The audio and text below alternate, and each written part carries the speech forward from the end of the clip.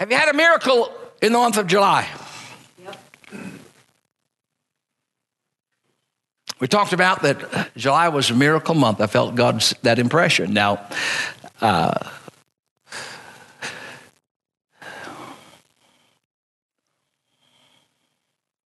there's only a couple of weeks.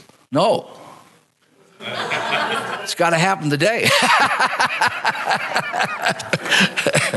God's really on the spot, isn't he? There have been, seriously, people that have been so kind to call in and tell me the miracles that have happened for their life today. And I think miracles, are happening all the time around us, but we have sometimes a determined image of the miracle, because sometimes it is the miracle that we're asking for is relative to just a single prayer request. But you will find in life that though that prayer request, may not have reached its miracle stage within the given time frame, the master of miracles has been and is setting up, the day for the miracle. Right. Absolutely. The day for the miracle. You've heard the phrase with regard to the crucifixion that it's Friday, but Sunday's coming. Well, that would have been the 3 longest days in the history of any miracle, really. It was only 3 days in terms of hours, but, it was more like 30 years in terms of emotional trauma and delay that was taking place in their lives. And so the miracles that are of a different kind. The different kind. As we have been trying to calibrate our lives. Not with the suggestion that our calibration is off, but if you've been in the service and I haven't, you know what I mean?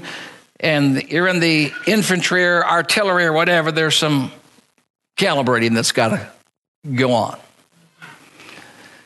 And the scripture says, and has made reference when we started out, that we need to do some calibrating from time to time.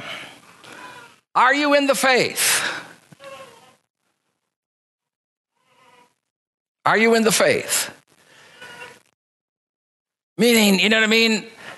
Is it holding true? Is it a living faith? Is it stronger today than it was? Or has it weakened over time?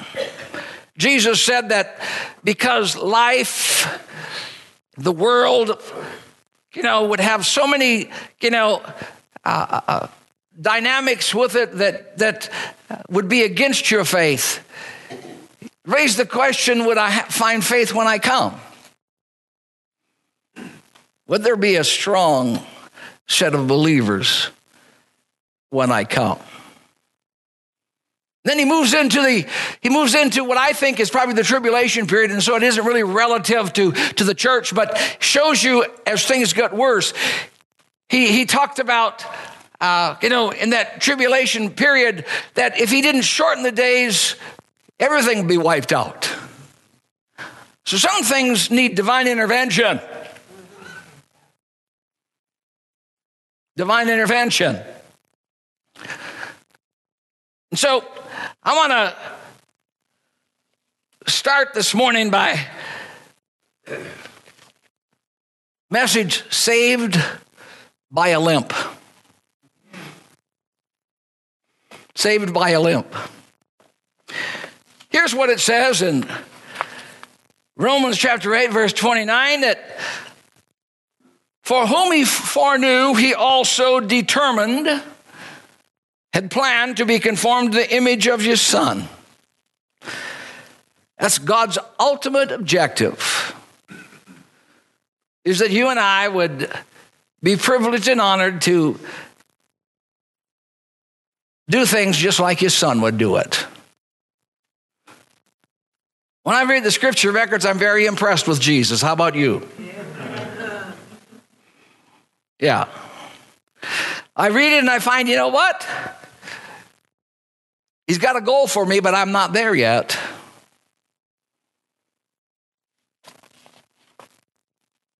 In 2 Corinthians chapter 4 it says this, and we have this treasure in earthen vessels, that the excellency of power may be of God and not of us. There's a power struggle. Transitions of powers.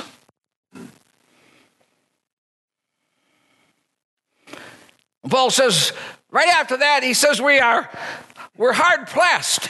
He's talking about the conflict. But he says we're not crushed. So then he, makes mention of the victory. And in this passage of scripture, that's what he does. He compares the conflict and then assures us of the victory. We're perplexed, but not despair. We're persecuted, but not forsaken. We're struck down, but not destroyed. He says that the life of Jesus may be manifested in our body. That idea of the body, to me, has taken on a whole brand new meaning. And that is that I'm not to wait for the change of my body to try and become like Jesus. Paul is saying, in spite of the exterior, the interior is still intact.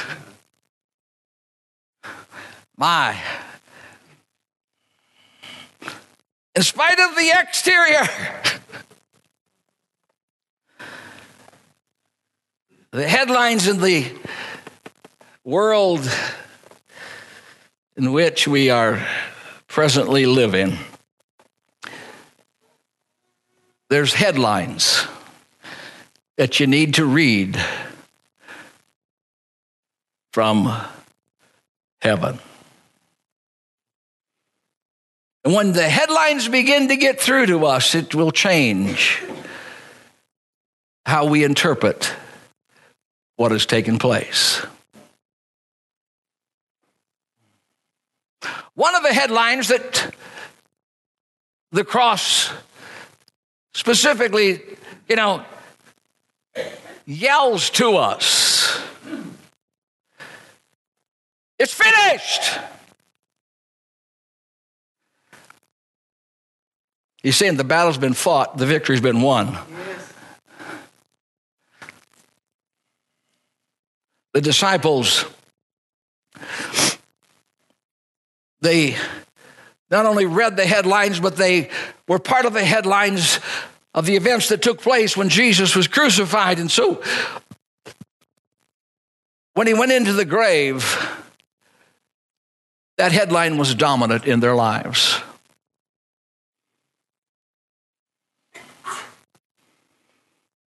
And then the story unfolds that all of a sudden somebody comes and begins to convey to them a fresh headline.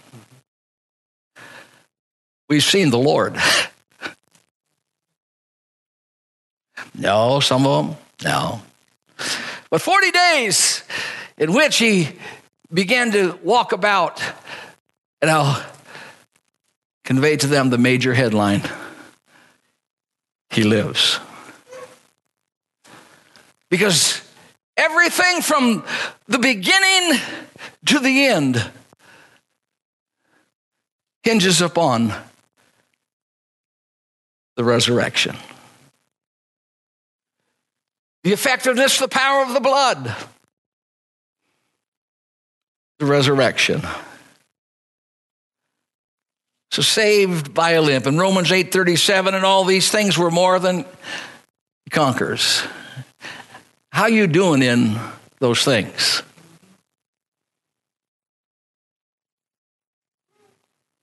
Now, it would be nice if everything was smooth.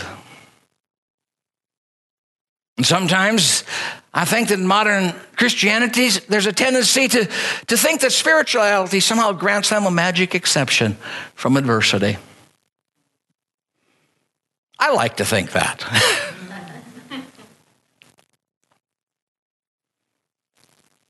God doesn't promise a life without promise, but he does promise victory in life's problems. There's a story of a man. His name is Jacob.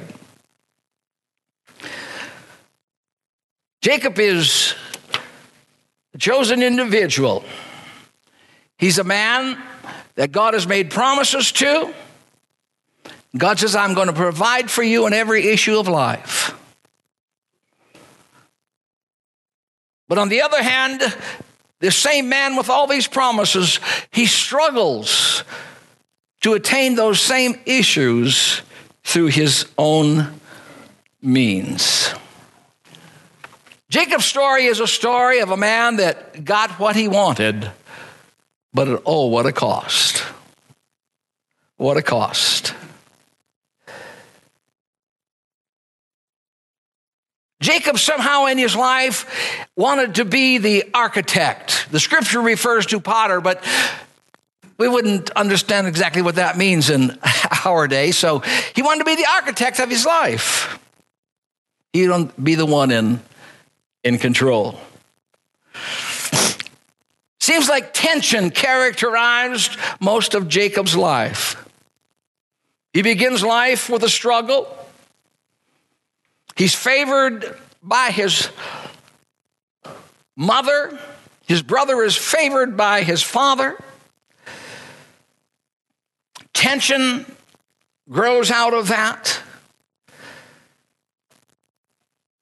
He spends the major part of his life pursuing the same things that was his, only he did it on his own.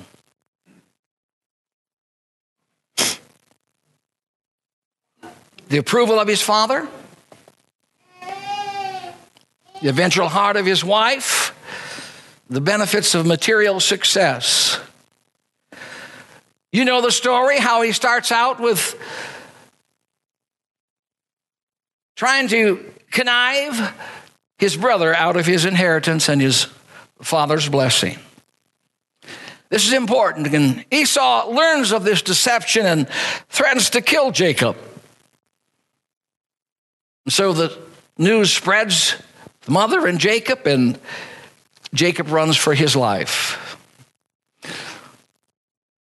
On the run, he tries to reboot his life. He marries, has 11 sons, accumulates significant amount of livestock. And after 20 years, he hears from God. God says, you need to go home. So Jacob, in his efforts, lays out the plan, begins to return home in obedience. But now, after 20 years, he has to face his brother Esau. The same one that he cheated 20 years prior. He's not sure how he's going to be received. He doesn't know if Esau's mellowed over this time or not. And so he sends out messengers as he gets closer, to the homeland to scout things out. The report comes back. Esau is coming to meet Jacob. So all of a sudden, Esau has heard that Jacob's coming back. The report is that he's not coming alone.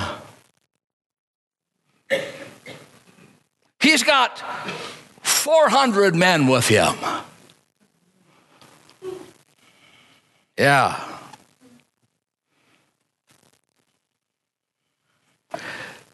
It sounds like it looks like the rift is still there. Jacob freezes in fear. And he cries out to God. Let me read the prayer. See, God is, it's not that we don't pray. And Jacob said, "Oh God of my father Abraham, and God of my father Isaac, the Lord said to me, return to your country and to your family, and I'll deal well with you. I'm not worthy of the least of all your mercies and of all the truth which you have shown your servant. For I have crossed over this Jordan with my staff, and now I have two companies." In other words, how large. He had left originally with himself. That was it, just his staff, and left him, And now he is large enough that he has two companies. "Deliver me, I pray, from the hand of my brother. From the hand of Esau, I fear him, lest he come and attack me and the mother with the children. For you said, I will surely treat you well and make your descendants the sands of the sea." And so he's going through all these promises of God. But the events of 20 years have passed. Now he's having to face and find out how is this restoration and restitution, how is it going to take place?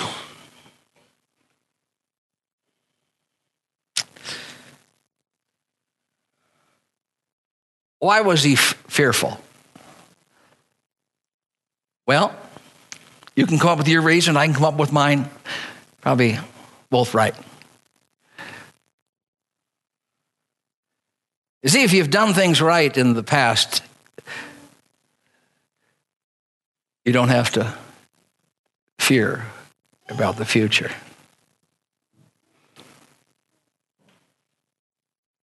So he gets a plan. So his plan includes an amazing gifts. 500 rams, camels, goats, and donkeys, a gift of appeasement. It says in Genesis chapter 2, verse 20, it says, "I will appease him with the presence that goes before me." The anger that still was boiling over in his life. He does some calculations, of protection mechanisms so that he is separate from his wives and families. So when this outbreak takes place, it just will be him. And so that night, there's a wrestling match that goes on, and you're familiar with it. And I want to talk to you about some areas of where wrestling takes place. Jacob had his conscience. Conscience is a built-in firewall, church. God has put a built-in firewall in every one of us. It's there for divine protection. It's there for divine direction. It's there for divine timing.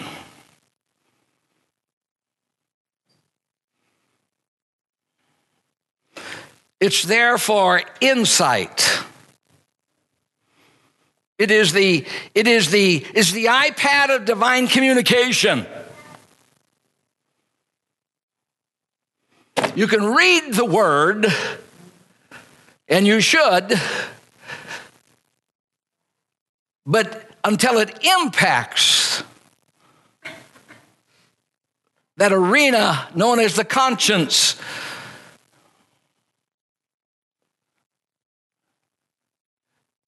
it sometimes,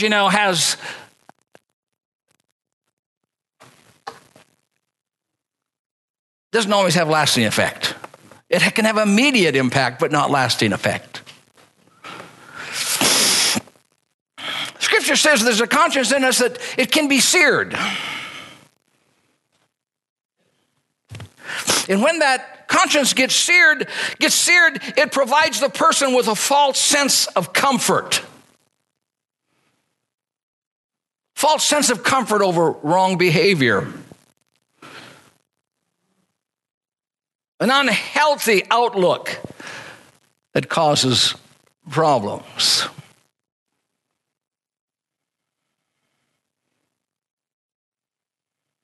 So that night, there's a wrestling with his conscience. How does God awaken our dead conscience? It was interesting. I found out three steps how God wakens our dead conscience from the life story of Joseph. We can't go into all the details, but here it is in kind of a nutshell. The brothers, you remember, had sold Joseph. They painted their own picture to their father that a wild beast had killed him, and life has went on seemingly unobstructed.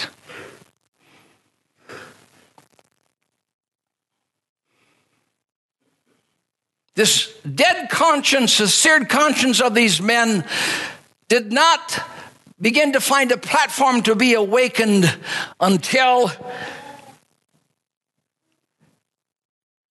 God moved in with barrenness and famine. The land, all of a sudden, was not productive. I don't make this a sweeping story for everything. We're talking about the conscience.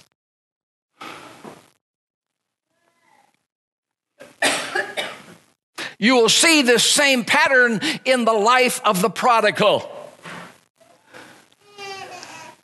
Trying to awaken the dead conscience in the prodigal, he expends all of his life and his living, and finally when famine hits, the conscience begins to awaken.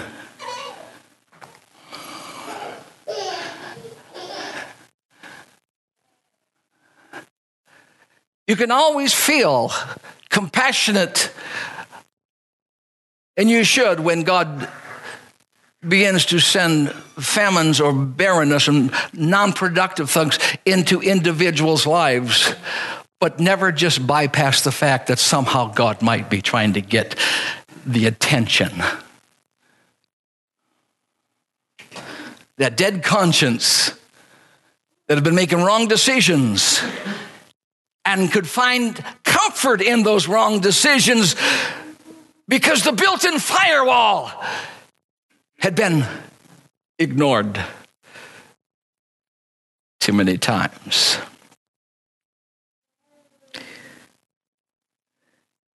He makes us needy, begin to feel empty.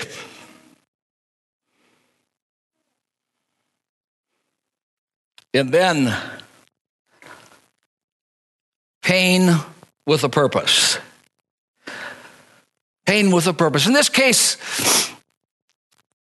the famine facing Joseph, and then the pain of remembering the sin that they committed prior.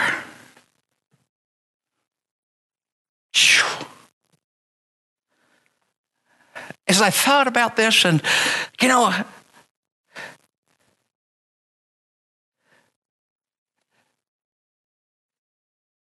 Jesus said that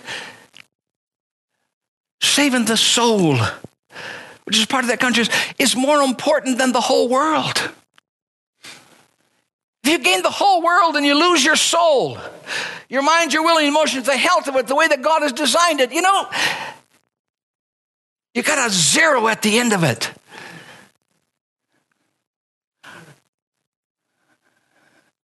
How God awakens conscience.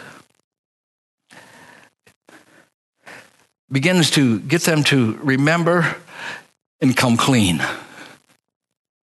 You got to admit it.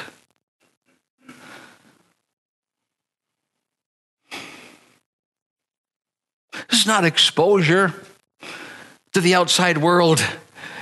This is inner exposure.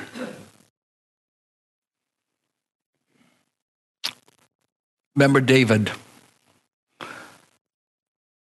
David says, before I was afflicted, I went astray.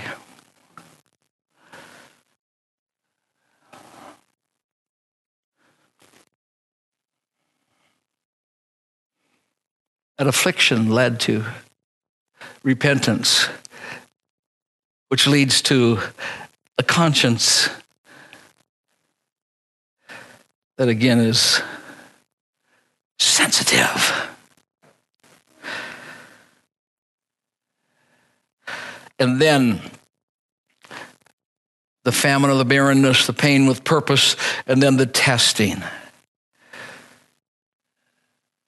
And God works to show not anybody else, but ourselves, our true colors.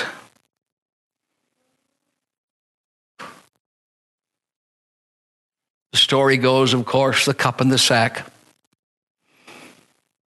Benjamin, says you got to bring him down because you can't get any more food if you don't meet these requirements. Brings Benjamin, and now all of a sudden, he says he's got to stay.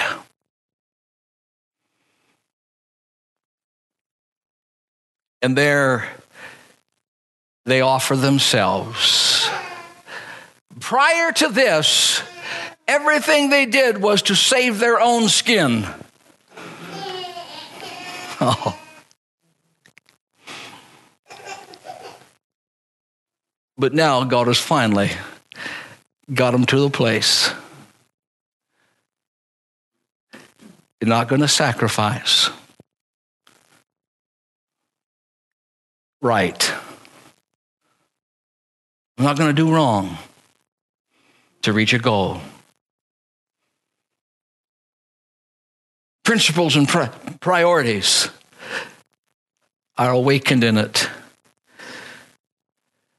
Will they tell another lie to Jacob? What happened to him? No. Come a long ways. They offered themselves as slaves. Slaves to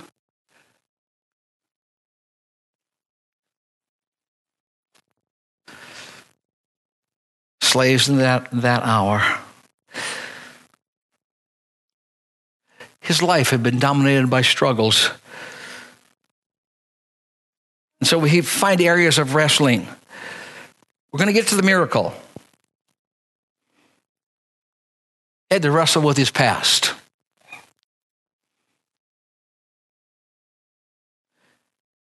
There was a deceptive bent in Jacob. In Jacob.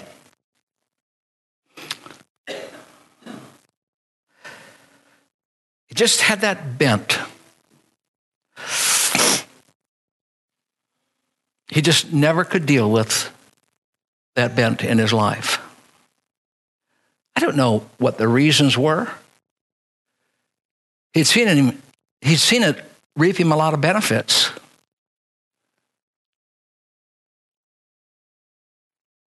Oh, yeah.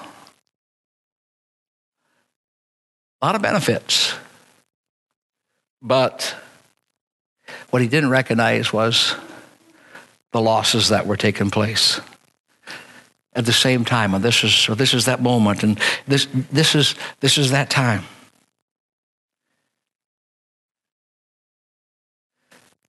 You can't go back and change what you've done. But nor can you go forward without coming to grips with your own nature.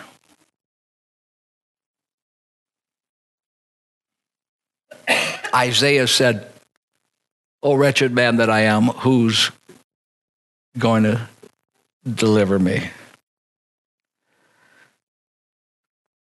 We go forward with the hopes that God will turn our futures to good.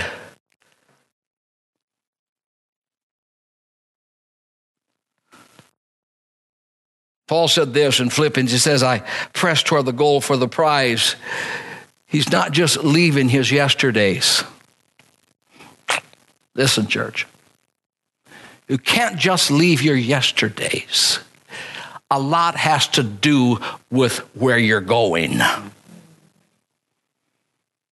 He said, I press towards the prize of the mark of the high calling of God in Christ Jesus. 20 years of running. Full circle.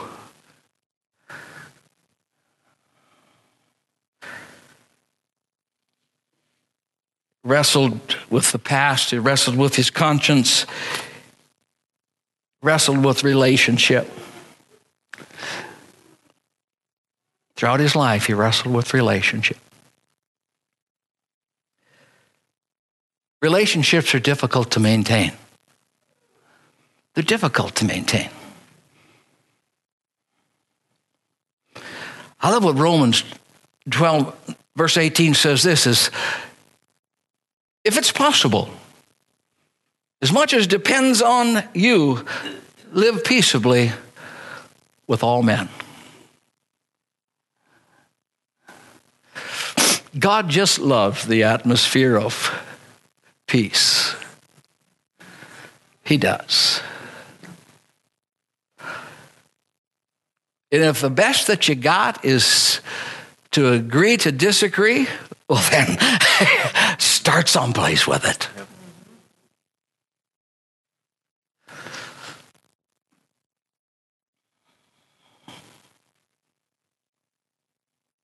Wrestle with relationships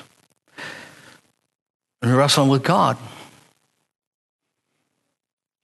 Every believer, at some point, you have struggled in moments where you're wrestling with God. God's will, your will. God's way, your way. He's finite and we're finite, rather, and he's infinite.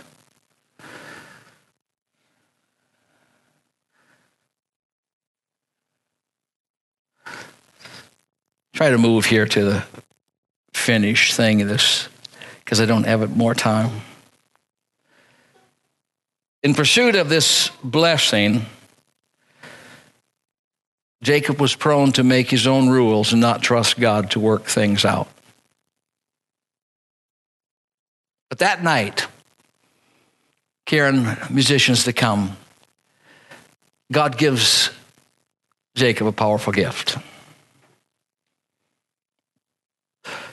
An undeniable awareness of his brokenness and the frailty. He left that evening with God, a broken man, but a new man.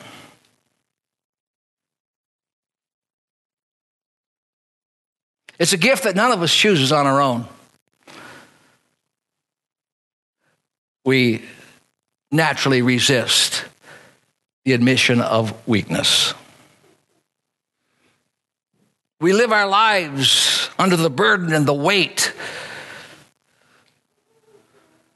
of our thinking of we're invincible or we got hurts and we hide them. It's so taxing.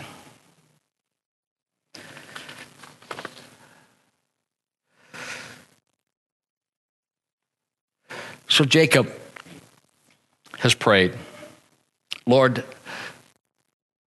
deliver me from my brother. Because it's very apparent that murder is still in the heart of Esau. So how is God going to remedy this situation? He has prayed for it. Now God can use many ways. He doesn't hardly use one way the same all the time, but learning the principles that come from it are important. That night, he wrestled, and it took all night. That's how strong the will is, church. That's how strong our self-will is. That's how strong doing it our way is. Trusting in our own strength. Relying on our own mechanisms. All night. And it took a supernatural, touch. Finally, to bring it to a conclusion. A moment that, in his brokenness, opens up his world to the world God promised 20 years earlier. You shall no longer be called Jacob. And so when he was wrestling there with him, what's your name? What's your name? What's your name? God knows his name. He wasn't just asking for Jacob. He was asking for Jacob to come clean and understand that he's been a deceiver. He's been a supplanter. He's been a manipulator. The easiest thing to do is say, you're right, God. You're right. Become broken. Become broken. Become broken, but then you become blessed.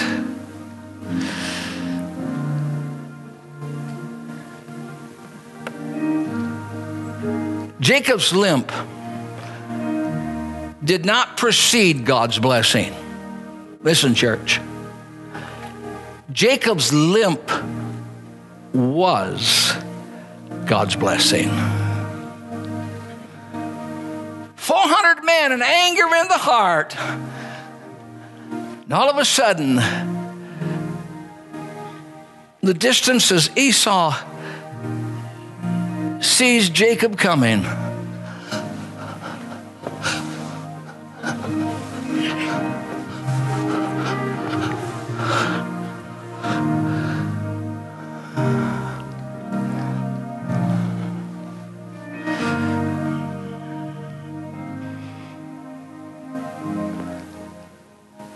That time and event, God didn't just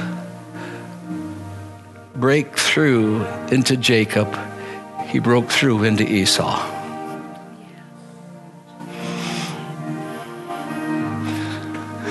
Oh, yes.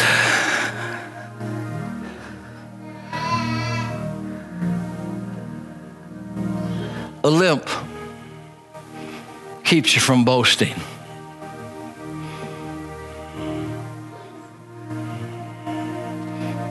Sometimes things don't run so perfect, but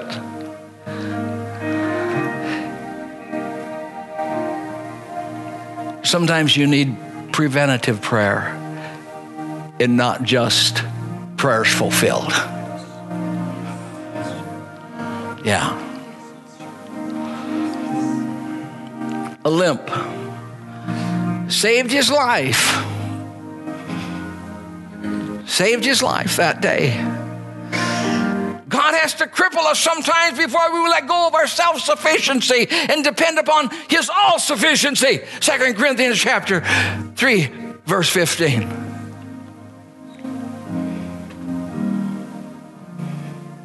Did you know that Paul was a great writer, but he was an absolutely horrible preacher? The Bible tells us that.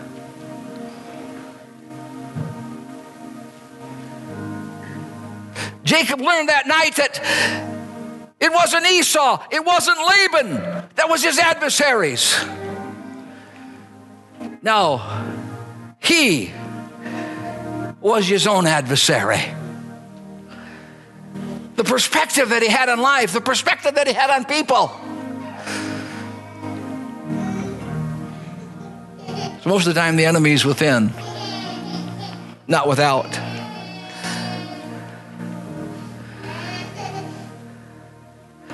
Oh, hallelujah. Stand with me today.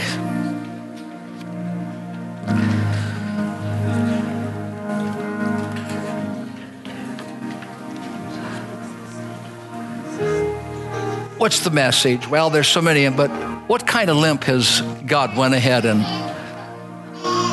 arranged? What kind of limp has God designed? You see, some people never deal with their limp. And as a result of that, they get bitter. They get bitter because of their limp.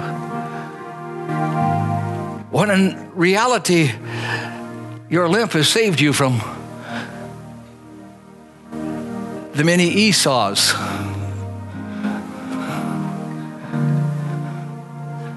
May have been in your life. Broken, but blessed. That song, I Surrender All. That would have been the theme of Jacob that night. As the night wore on and the dawn began to appear, finally, God captured the heart, the soul, and therefore captured his life.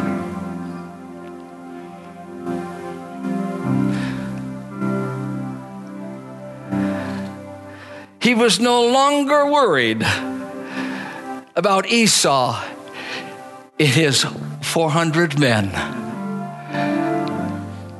because he was fully whole in his relationship with the Lord.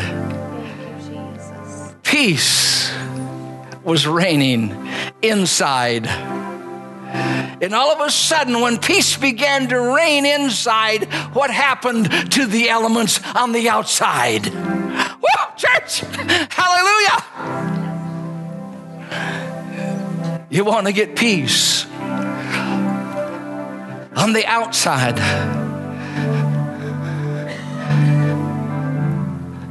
It begins to take place when you yield to the Prince of Peace on the inside. I know this is a little foreign to modern Christianity. Paul learned to change his attitude about life. He said, I'm not complaining about my weaknesses and my infirmities any longer. My struggles, my rejects, I'm not going to complain when I've got some needs in my life. When things are distressful. Because he said, when I'm weak. Is it possible, church, that God's trying to get us to discover our own weaknesses so that we can rediscover his power? Think about it. How have we lost the power when Jesus Christ is the same yesterday, today, and forever?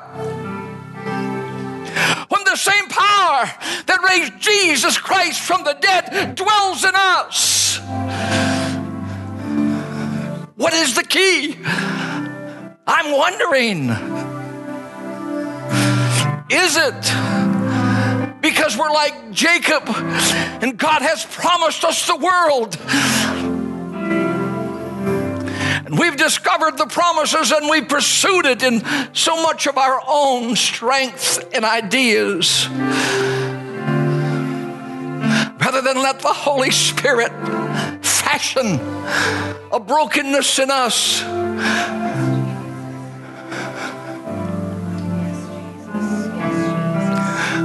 So we can say, I don't like me, but God does. Hallelujah. I'm not the best preacher, but I'm going to preach anyway. I'm not the best singer, but I'm going to sing anyway. I don't know all what the future holds, but I'm attached to the one who holds the future. A moment in a time when destiny changed. It changed when he changed. Then Esau changed. If you've got Esau's in your life,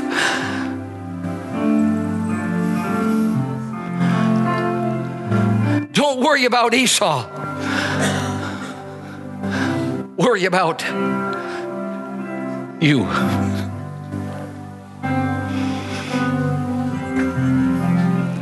Why?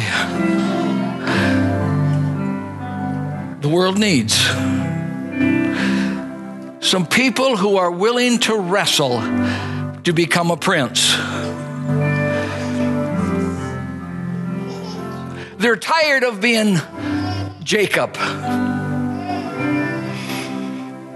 They're tired of being what they were. And now they want to become what God has planned all along. But I don't know about you, but there's been times I've just got to stay in his presence just a little longer. At the conclusion sometimes is, remember, here's what happened.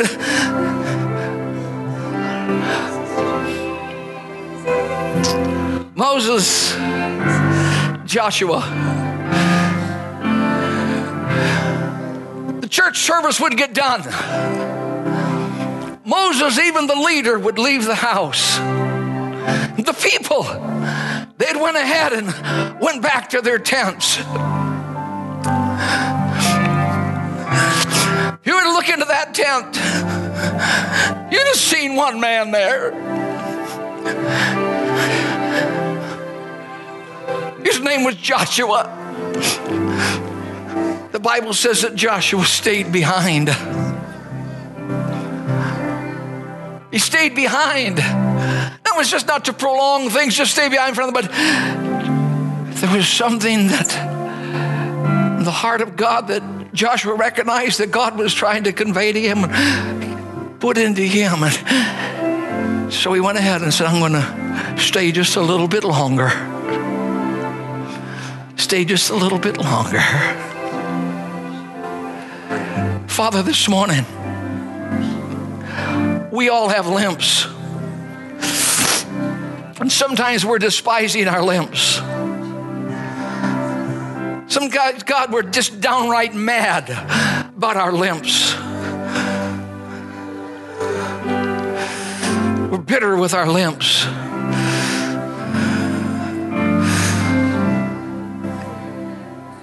And yet it's you who have went ahead and dislocated something so that there's a total and a complete trust.